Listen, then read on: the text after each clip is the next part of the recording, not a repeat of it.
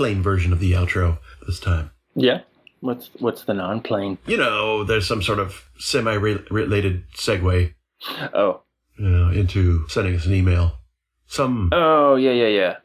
The off-the-cuff, yes. Improv. The very, very clever. Yeah, the brief version. Mm-hmm.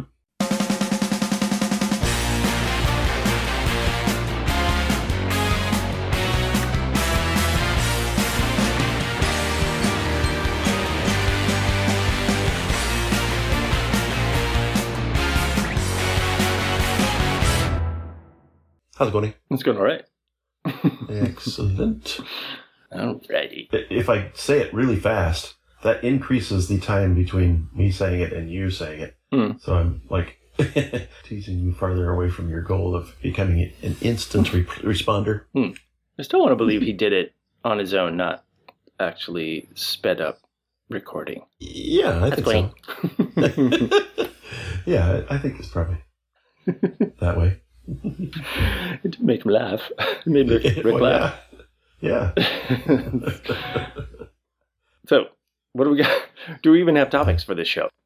I have one topic and you have one music share. Yes, I do. So, yeah, let's make it actually short as opposed to the last one where he said was going to be short and it ended up not being so short.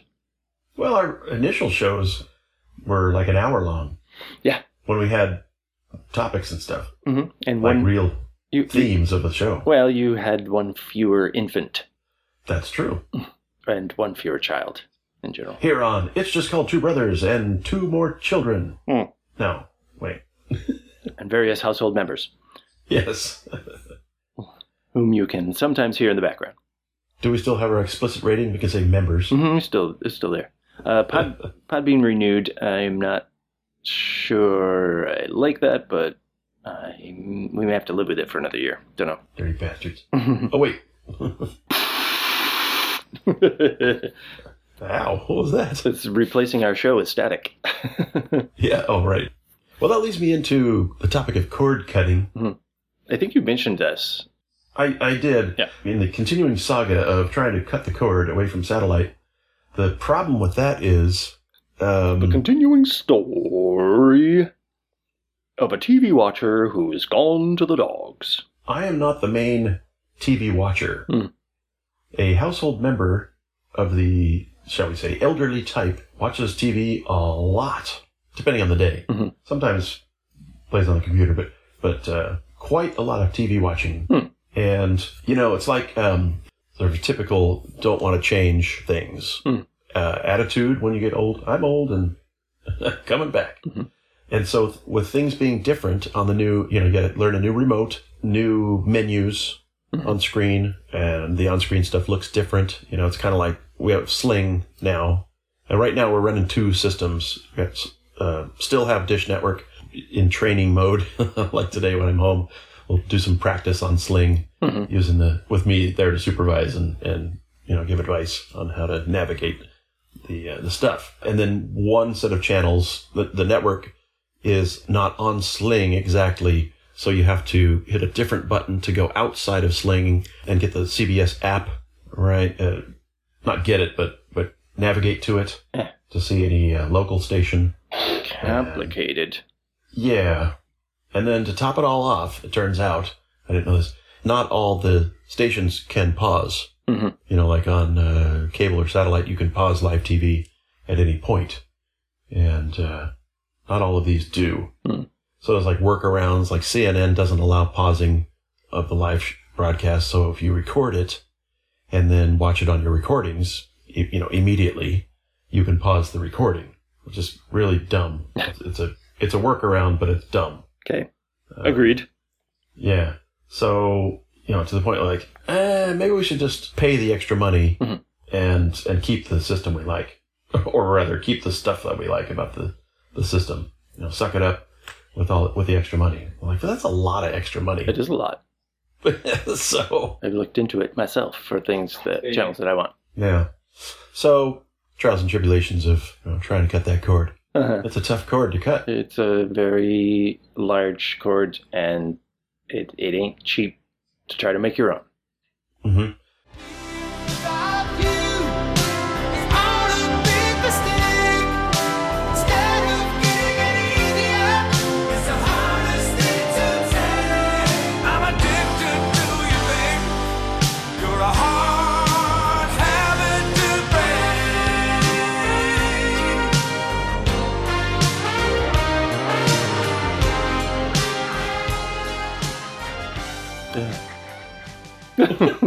Sorry. That was an involuntary reaction there.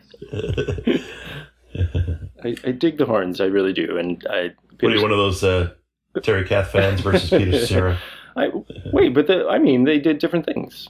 I enjoy both of their singing. And Peter Cetera sang from the moment he came on. I think that was one of the reasons they brought him on, right? Was that he could sing?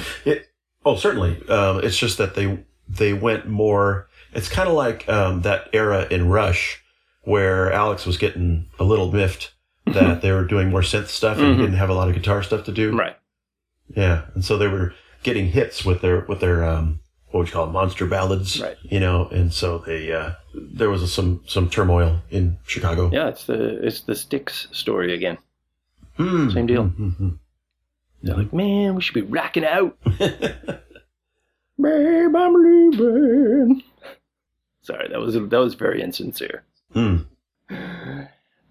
I'm leaving. Yeah, I was listening to a vocal teacher on some show, Triple J, maybe, in Australia, of all places. And she was an American talking about how she coached singers, rock singers, in technique, because so many of them have such terrible, or no technique, they have no training. Right. And so their practices in getting volume and harshness, distortion in their voices was just from them screaming, right? Pushing their vocal folds in the technical parlance past safe limits. So she trained rock singers in how to get a powerful tone and how to safely be loud without damaging your singing ability permanently, which is a reason that singers deteriorate so badly in later years. They've already shredded themselves. And a reason why people who can still sing in the same character, the same quality and range, like Mickey Thomas or somebody I was watching the other day. We didn't get it into the show, but we were talking about Kool and the Gang. Yeah. And it might have been in a different place, but their singer, James Taylor. James JT Taylor, who in my mind, when you said James Taylor, I immediately confused it with the James Taylor. And he sings in a slightly lower register, like a step or half a step down. But he still has vocal agility. He still sounds great. He's got a great timbre. It's very, very close to how he sang in his prime. So I know it's possible. So coming back around, so this vocal coach was describing, I think the interviewer probably, as you usually would, ask, so who are some of the singers that you really like, that you admire, that you think are doing well in their technique? And she said, well, I think Dennis DeYoung in Styx has a really good quality to his singing. That impressed me, and I went back and tried to listen for what it was that he was doing and maintaining. Was she saying? She says Dennis DeYoung still has the good quality. Is that what she was saying? That she admired? Sort of. Or was she saying? She was saying his general technique throughout. Oh, she thought was throughout good. It was good already. Right. It wasn't a technique that would lead to damage, which as a vocal coach you would be able to hear. You would go, oh, that's not going to last, or that's not going to be good. That's dangerous. And I think some people try to imitate singers that they admire that have an edge or a rasp, a natural rasp quality. I forget what the technical term is, but I have a bit of that. That it's almost air, but it's the huskiness. So they call it whiskey soaked vocals. Mark Lanigan has it from Screaming Trees and Queens of the Stone Age. It's very distinct and unique.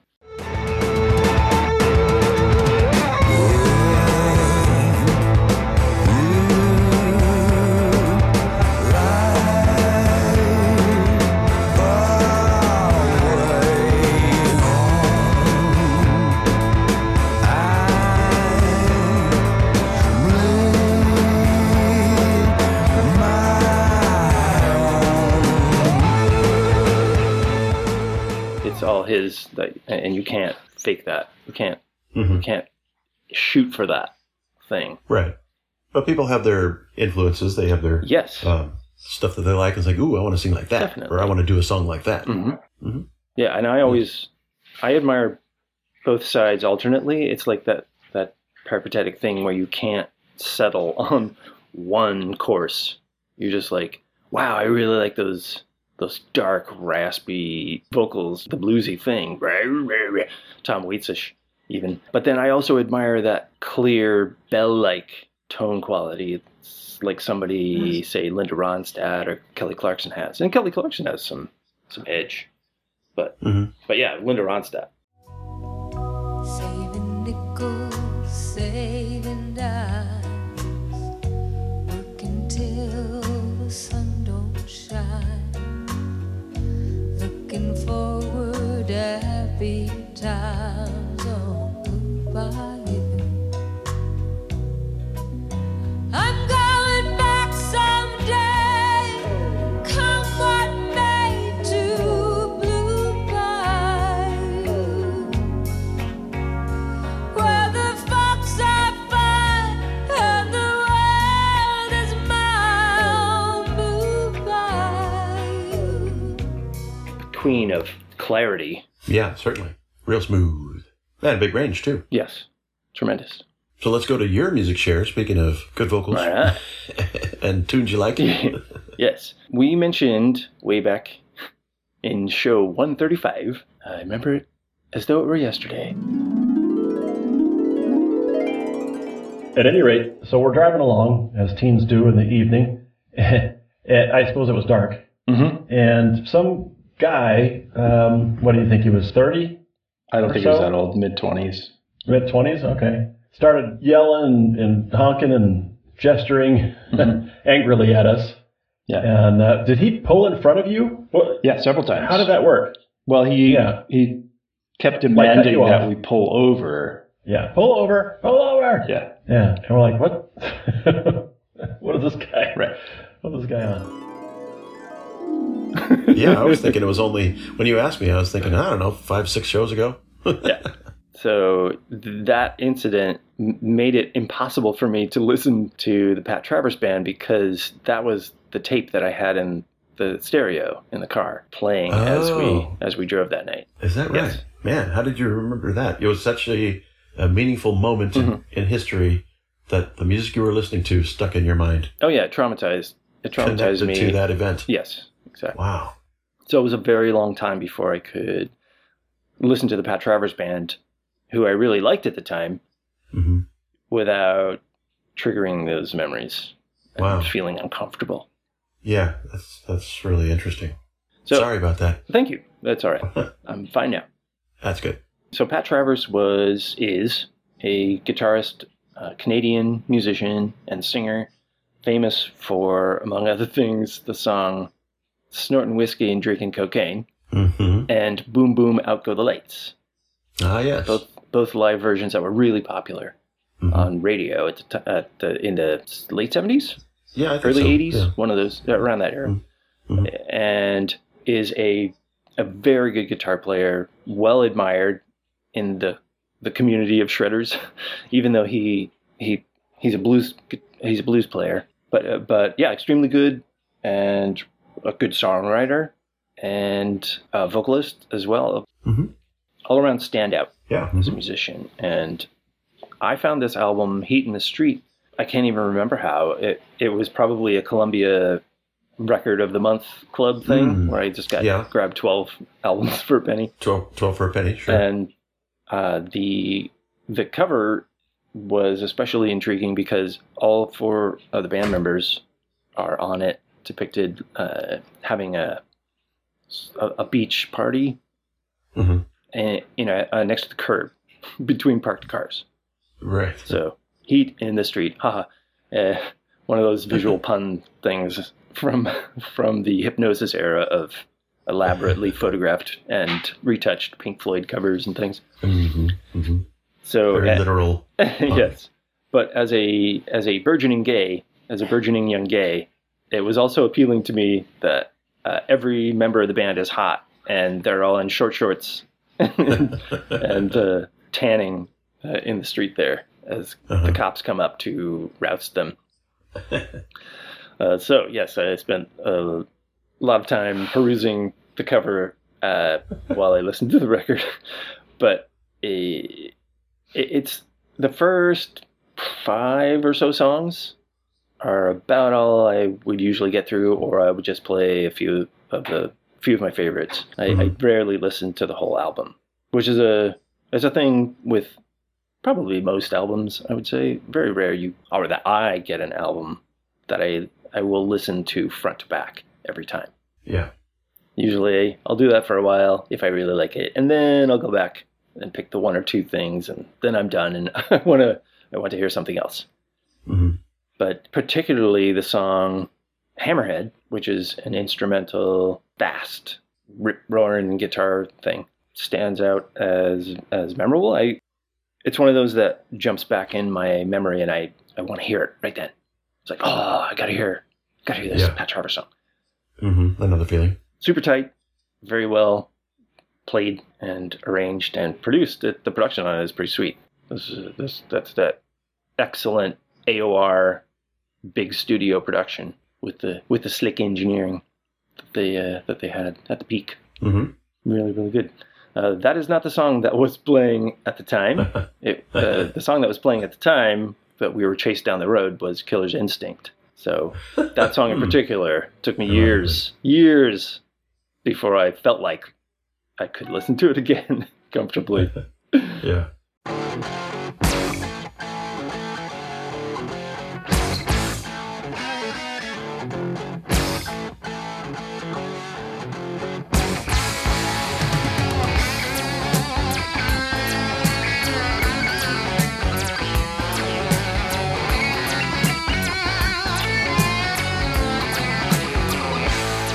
Well, me, and I'm holding, I feel alright. I got a killer's instinct that's smashing me through the night. And I'm me, it's myself. Good man, good band. That's Actually, I don't true. know how good he is. He's a good musician. Oh. Good musician, good band, good song.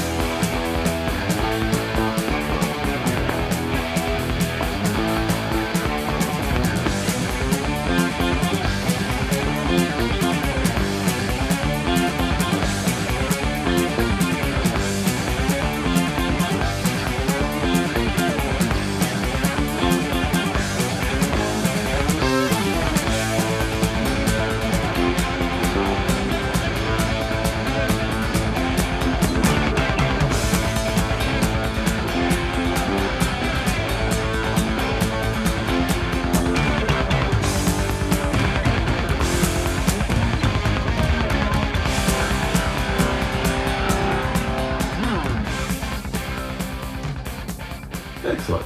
Oh, and particularly this song means a lot to the fans, to Pat Travers hardcore fans, who call themselves Hammerheads. Oh, okay. Perfect. Yeah. At least some faction of fanatics. Cool. That's all I got. Gotta get off the show and finish filling out my ballot. Oh, Richard. I noticed the back of the album cover.